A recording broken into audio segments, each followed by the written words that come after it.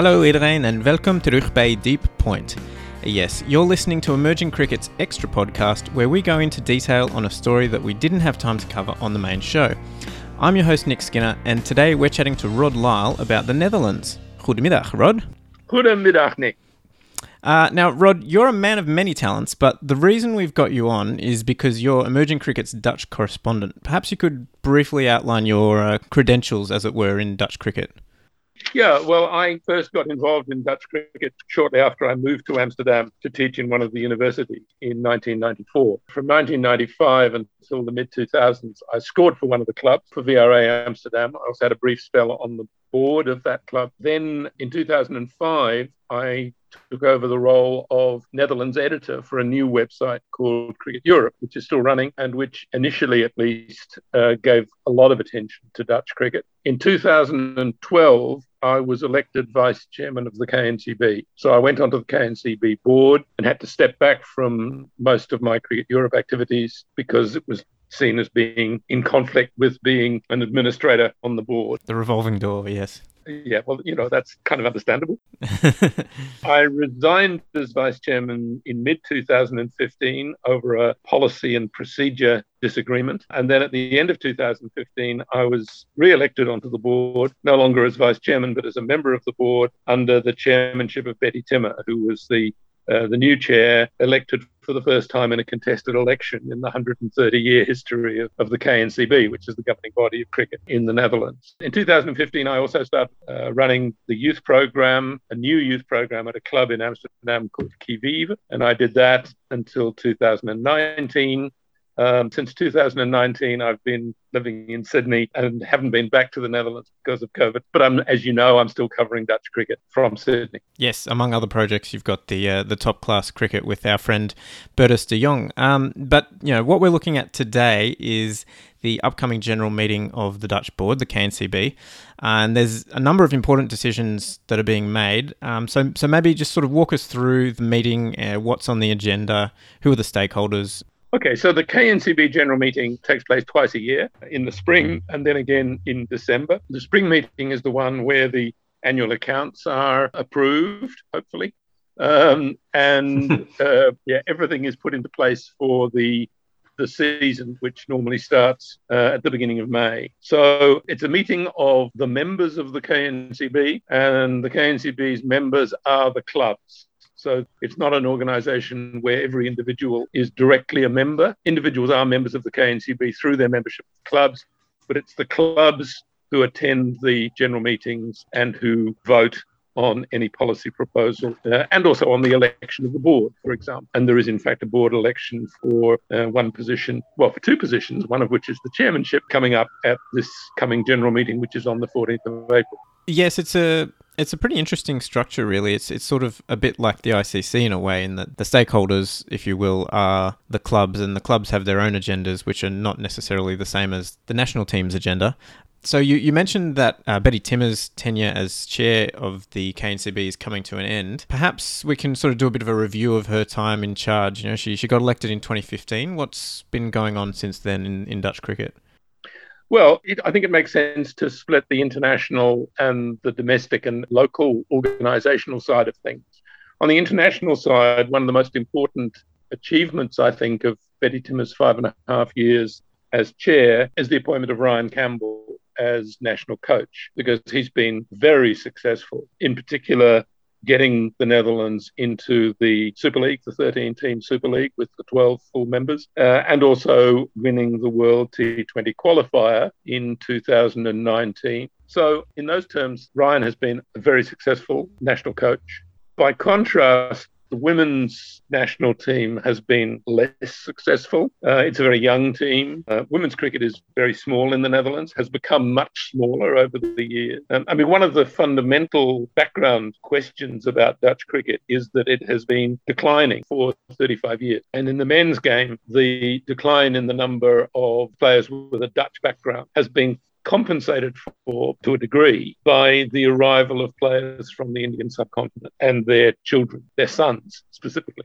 So men's cricket has declined by about a third. Women's cricket has declined by two-thirds over the same 35-year period. So the pool of women's players is actually quite small. And it's therefore, I think, very significant that the KNCB has now appointed Shane Dietz, who was a pro at a couple of Dutch clubs back in the early 2000s, and has been coach and CEO at Vanuatu, as now the national women's coach. So that's a significant development, which Betty Timmer has been responsible for in the sense that it's happened on her watch. And then you have the sort of youth programs where the Lions and Lionesses, the youth boys and girls teams, have continued, but where there is still a problem, which I know both the board and Ryan Campbell are very, very aware of, about how you equip Dutch-produced players for the international stage. And it's true that the successes of the national men's side, well, over the past 10 or 15 years, have been due in large measure to players who learned their cricket somewhere else, in Australia or in New Zealand or in South Africa. So the question of how you create a national side, which is predominantly players who have learnt their cricket in the Netherlands. I mean, there are some obvious notable exceptions, like Peter Stelaar, who's the captain and who is on the pod last week. But that's a problem. And Ryan Campbell sets great store by players like Vikram Singh, young players like Vikram Singh and Buster Leda. But there aren't enough of them. And when his side consists largely of such players, it struggles, to be honest. It struggles against associate sides of equivalent strength, as we saw in a series against the UAE a couple of years ago, 3 years ago. So that's one of the big questions to which I don't think there's really been a resolution. It's a work in progress. Yeah, so obviously that's more of a Ryan Campbell's responsibility, I guess, as in terms of the on-field stuff. You mentioned Betty gets the credit for appointing Cambo because it happened on her watch. How much of this stuff is her decision, and how much of it is sort of stuff that just kind of happens regardless of who's in charge? Well, those are board appointments. So, she and her board get full credit for appointing Ryan and for appointing Shane now to develop the women's game. And it's a big move for Dutch cricket to have a full-time, dedicated, appointed from outside national women's coach. That's a big step. And of course, it's important because one of the things that happened in December was that the board announced their intention of gaining full membership of the ICC by 2025, 2026. And you can't do that if you don't have a strong, viable, successful women's team, as well as a viable and successful men's team. I mean, there are a load of other criteria as well, and it's a debatable question how realistic that 2025, 26 target is. And I also have reservations about their determination not to look at multi-day cricket, but that's a separate story as well. But, you have to develop the whole game if you have serious aspirations to be a full member of the ICC, even if that no longer involves an ambition to play Test cricket. So that's, that question is very much an administrative one. Looking at the board over the last few years under Timmer's leadership, what would you say were the strengths and weaknesses of her tenure administratively and, structurally on the home front? Well, one of the most significant developments was the appointment of Jaap Bals as CEO a couple of years into the new board's existence. He has been responsible for a new system of strategic planning and consultation with an annual process whereby targets are updated, strategic plans and ambitions are updated. There's an annual plan based on a rolling 3-year plan, and that also involves established procedures of consultation of the clubs at a couple of points during the year. And that's all much more systematic than it was under the previous board, of which I was also a member. So that's a considerable achievement. On the downside of that, the board decided last year not to renew Jaap Bals's contract. And I don't know what the reasons for that were. I thought at the time, and I still think, that it was a questionable decision. But the result of it is that there is now a new CEO, Milena van Not, who is very experienced both in the world of Dutch hockey and also in the business and commercial world. And as I understand it, her role will be very much focused on growing the domestic game one way or another. And linked to that then is a process of greater professionalisation of the KNCB office, which again I think has worked up to a point. There have clearly been setbacks. One of the setbacks was a controversial decision not to renew the contract with the media and marketing manager, not to have a media and marketing manager at the point at which you are announcing the ambition to become a full member. Doesn't seem like a terribly wise move. And of course, one of the fundamental problems is that there is still no sponsor. There are no sponsors, effectively. Certainly no major sponsors of the KNCB. So its resources are very, very dependent on the ICC. That's a long-running problem, which has not been solved. At the December general meeting, we heard from Hans Mulder, the vice chairman, about how difficult it is to find sponsors. And I'm sure that's true. At the same time, I'm not sure that the right strategies have always been adopted to try to, if you can't find a major sponsor who will pay for everything, at least find a sponsor to sponsor the youth program or the A team or the national team in its major event. Surely you would think you could find a sponsor for the Super League side. So I think that, again, there are unresolved problems there. Yes, I know Amber de Groot, who her contract wasn't renewed, as you mentioned. She was quite popular, so it was a decision that a lot of people were upset about. But in terms of the money issues that you've touched on, obviously, yes, it's difficult to get a sponsor, but most of the KNCB's revenue comes from the ICC. Betty herself, she's stepping down from the chair position, but she's staying involved, and she's involved with managing some of the finances as well. Can you speak to us a bit about what's happening with her new position, or what the plan is at the general meeting for her to do next? Well, it's not absolutely clear. Let me say that. We need to do a bit of history here, I think. By the end of her first year as chair, Betty Timmer was making it clear that she was having to do so much work as chair that she could not continue without payment. So there was a fairly major discussion about whether what is an honorary position could also be paid. And I'm trying to use the most neutral language I can here. But the solution was to hire her to do project work. And although this was always a point of discussion, and some clubs at least, were clearly not happy about this, and it came up at general meeting after general meeting, the board took the view that appointing anybody for paid work was its responsibility, not the general meeting's responsibility, which is probably correct. But out of this evolved a proposal to create a limited liability company, which would be wholly owned by the KNCB. The Dutch term for it is a BV. So a wholly owned subsidiary, effectively, of the KNCB, which would be responsible for running events. And this is obviously geared to the home competition or the home series in the Super League, where the Netherlands is due to host Ireland this year, and then Pakistan, West Indies, England over the next 18 months or so. So not this summer probably, but next summer.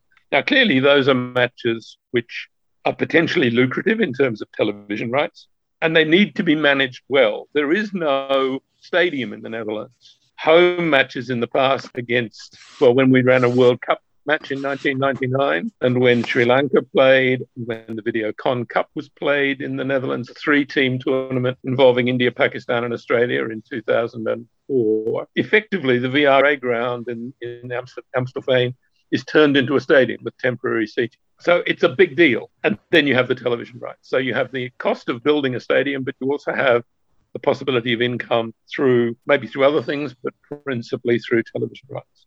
You also, because it's the Super League, you have to provide DRS facilities. So there are costs on the television side as well as potential income. So that is significant. And the KNCB's judgment is that in order to do that, and in order to isolate the financial risk, you need to separate it from the main operation of the KNCB and create a limited liability company, which they have done, the BV.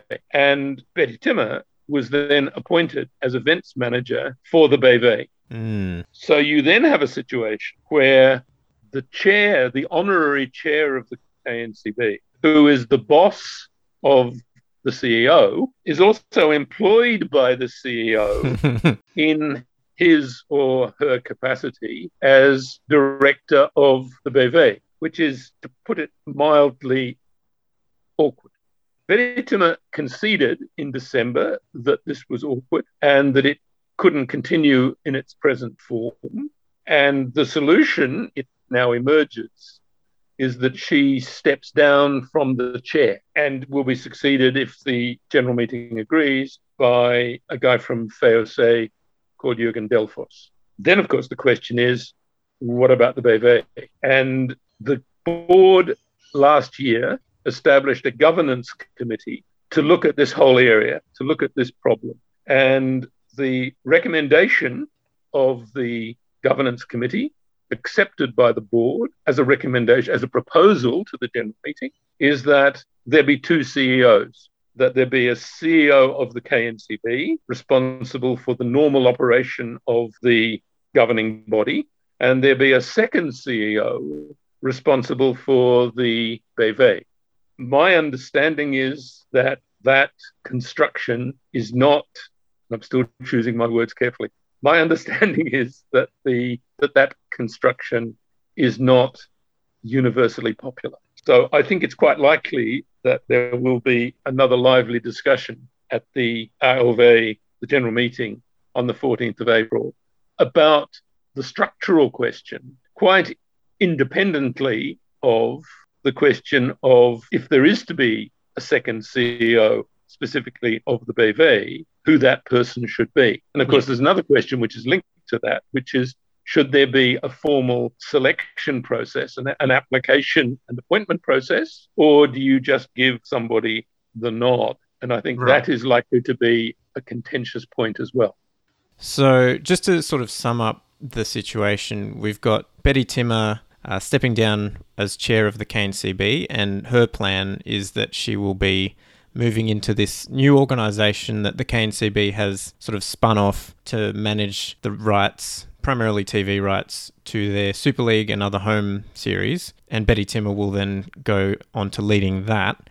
Let me make clear, I have not seen that proposal on paper. All right, so that's sort of my interpretation of what might be happening, I guess. Yes, and I think that is clearly a possibility. Right. It is a rational way of explaining the facts. Right. So with the BV, this separate company to manage their home seasons, there's a separate issue then, of course, that you alluded to, which is that Timmer potentially is trying to put herself forward to be in charge of that, and possibly the clubs are not going to go along with it, so that'll all come out in the general meeting. Leaving aside who happens to be in charge of the BV, this separate events management organisation, how does the KNCB plan to make sure everything's above board? Because it all at the moment seems a bit too close. Well, yes. I mean, again, that's an interesting point.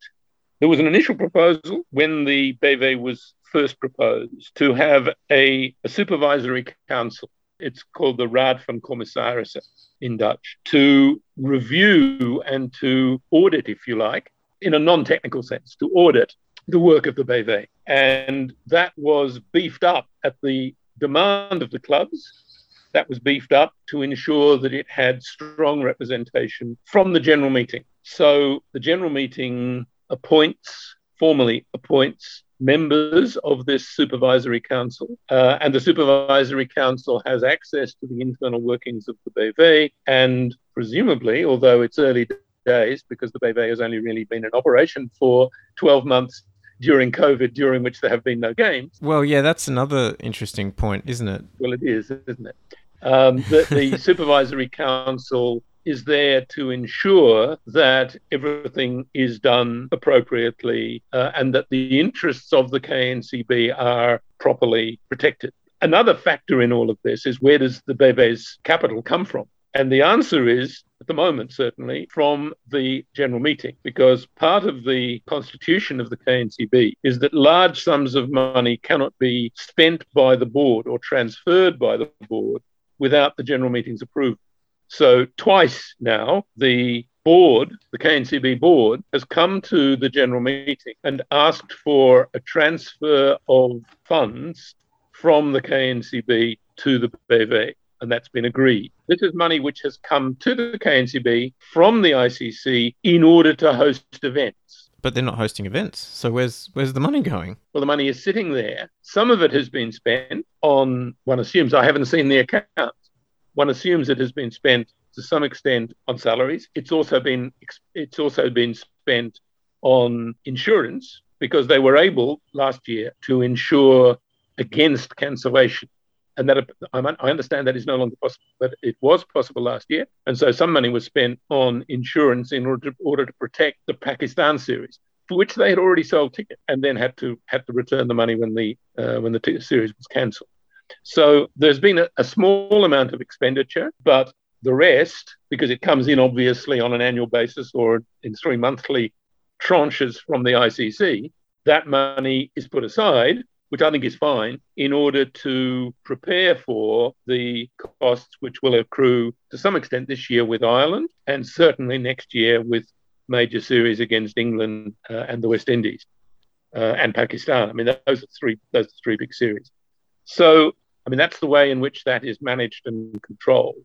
One of the recommendations of the governance committee is that the Rad van Commissaris, the supervisory council, be abolished and replaced by the KNCB board, which is perhaps a degree of self-management, which once again is quite likely to be contentious given the history of all of this. It'll be interesting to see the line that the clubs take on the abolition of the supervisory council. I think it would be a huge mistake. I think the supervisory council is necessary to ensure that everything not only is above board, but is seen to be above board. So we've got the shuffles at the top in terms of the chair position. We've got the BFA being sort of spun off, and the governance review possibly abolishing the oversight thereof. So what other topics, or if any, are being covered at the general meeting, or, is that enough on the plate for the clubs at the moment? You might think so. Well, I mean, obviously there's the whole problem of how you deal with COVID. As you may remember, I published an article on emerging cricket, calling for the spirit of 1940, drawing attention to the way in which Dutch cricket really pretty magnificently dealt with the German invasion in 1940 and the occupation until 1945, and kept cricket going. Well, they're playing the top class this year, so that's something. That's right. That's important. And there are special rules. There's still a lockdown in the Netherlands. As you know, Europe is entering what is probably a third, in some places maybe even a fourth spike. So the plan, however, under Dutch special regulations, is that the top men's competition and the top women's competition will run with special provisions for weekly testing, sanitizer, and so on and so on. The rest of cricket is going to have to wait. So all the recreational cricket, including the second and third divisions, and that creates problems. Do you have promotion? Do you have relegation? There's been a fight about relegation, and in the end, the board has decided not to have any relegation, but to allow two teams to come up from the Hoofdklasse, the second division. That is, if that can be played. At least a one-round competition with 9 games can be played. If that happens, then 2 will come up, and there will be 12 in the top class of next season, and then measures will be adopted to go back down to the 10 in 2023, if we're all still alive then. So that has not been a totally straightforward process of getting all that set up, and it may be that clubs will want to talk about some of that in the general meeting. There is a place for that, because the regulations, the rules and playing conditions for the competitions are always discussed at the spring general meeting. And the other thing, which is early on the agenda, is a continuing struggle about whether players should be allowed to play in white or not. No. From the sublime to the ridiculous. But it's likely to be the most contentious and the heated debate of the meeting, I think. Not all these big financial decisions. The colour of the clothes. Okay. And one shouldn't mock it, but there are recreational players who are firmly of the view that only cricket played in whites is proper cricket with a red ball. I mean, I like whites and red ball. Yes.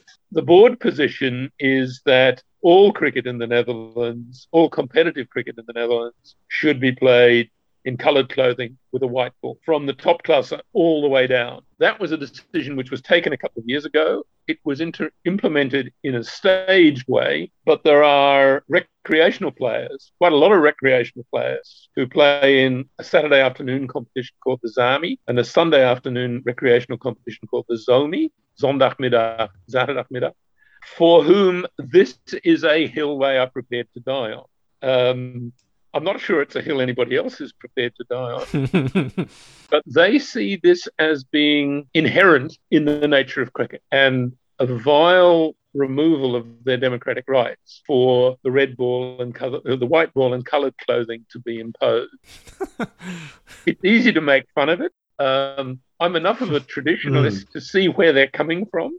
My solution would be to say, okay, we'll split the two competitions and we'll have a white ball pool and a red ball pool, and clubs can decide which they're going to play it. But I think I fear that for both sides, it's a matter of principle.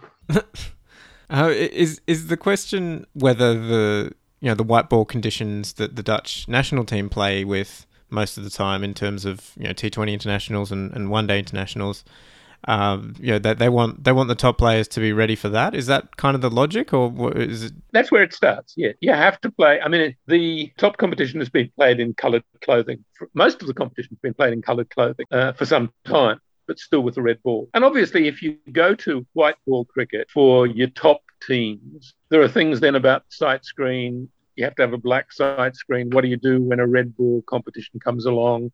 You have to change the site, all of that. So, yeah, I mean, I think that's how we got to where we are. But it illustrates a larger point, which is something that's been coming around this conversation, I think, repeatedly, which is about the role of the clubs, the importance of the clubs. And one of the arguments that the recreational cricketers use is this is exactly the time when cricket has been declining for 35 years, that you should not be driving people away by making them do something they don't want to do. So how do you maximize participation? How do you encourage the clubs to work hard to find new players while at the same time implementing central policies? And that tension between the clubs and the central organisation of the KNCB has been a recurrent problem in all kinds of ways on almost every issue for at least the 20 years that I have been closely involved. It's an inescapable problem. It comes down to things like, what do you do when the national team is playing and there's a club competition? Can the clubs refuse to allow to release their players for the national team? Clubs have actually tried to do that. So, well, they often pay their players, so they would want to get value out of them, right? Yes. Some players have formal contracts. Some of the national team players in the past certainly have had contracts both with the KNCB and with their club as a coach. Not, you understand, to win matches for them, but it comes down to that. And when I was on the board, there were a couple of really tough calls that had to be made with clubs saying, no, we're not going to release that player on Sunday because we've got a league match. And the board having to decide to stand up to the club and say that player has a contract with us and he will play. So people in the clubs talk about the KNCB, meaning the central organisation, and detaching themselves from it, saying, oh, the KNCB does that. The KNCB ought to do that. And my cry for as long as I've been involved is, we are the KNCB. Not only is it our organisation, we are the organisation. But clubs have a tendency to consider their own interests, understandably. COVID creates all kinds of tensions because the bars are closed, so you cannot run a bar. So the club's finances are in trouble. So the clubs are, for better and for worse, I would say probably in normal circumstances, too preoccupied with their own interests and not sufficiently preoccupied with the interests of Dutch cricket as a whole, which is an endangered sport. And that's something that none of us can afford to forget.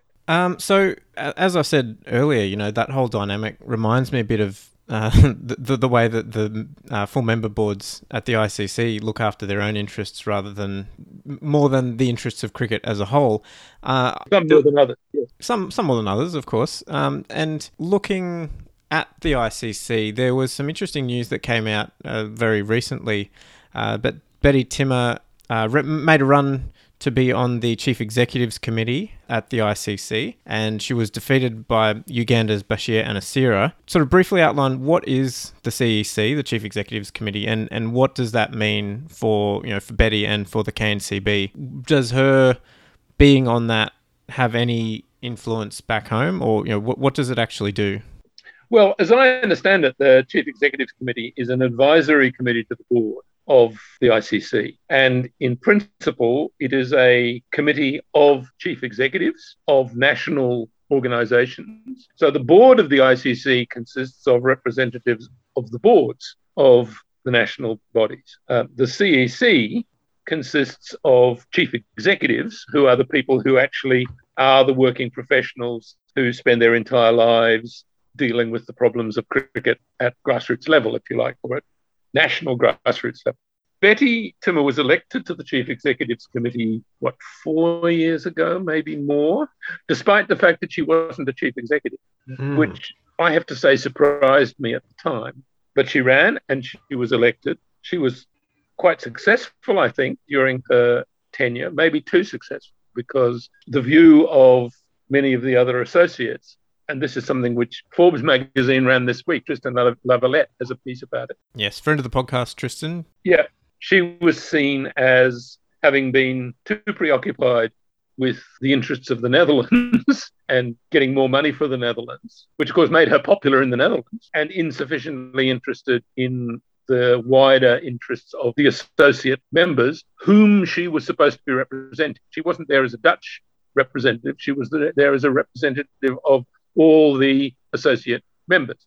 So the next time her election came up, she was defeated. And in the last couple of months, she has attempted to get back in there. She's still not a chief executive, but she's attempted to get back in there onto the Chief Executives Committee and was beaten by somebody from, as you say, from Uganda, who is also not a chief executive. I think he's the president. Yeah, he's president as well. I don't understand this.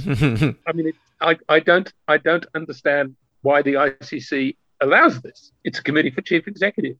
If you're a president, you have an opportunity to be elected to the board. So why are presidents who are in the board constituency allowed to step across into the CEC constituency? I don't get it.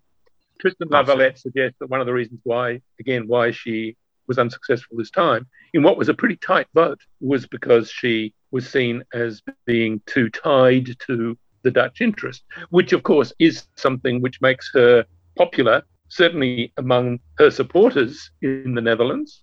It has always been part of her pitch that she is an ICC insider. Before she was chair of the KNCB, she was chair of the ICC Women's Committee and has served for a long time on the ICC Women's Committee. So she has a history in the ICC going back a long time, but it may be that in some context now that works against her rather than for her.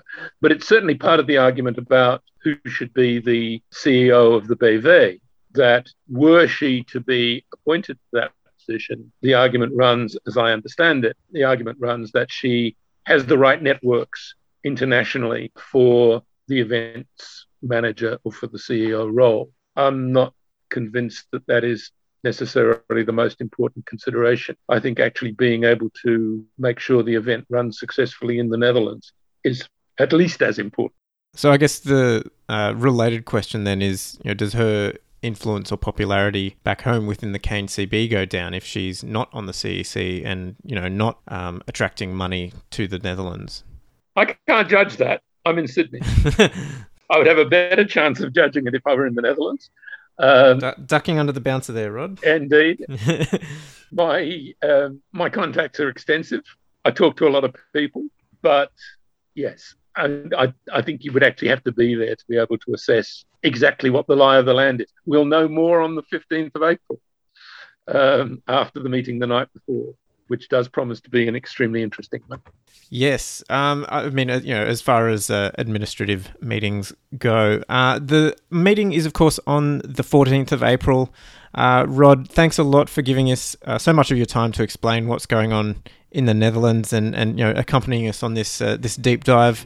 I appreciate very much your explanation and thanks a lot. It's a pleasure. It's a pleasure, Nick. Goedenavond, Rod. And goedenavond.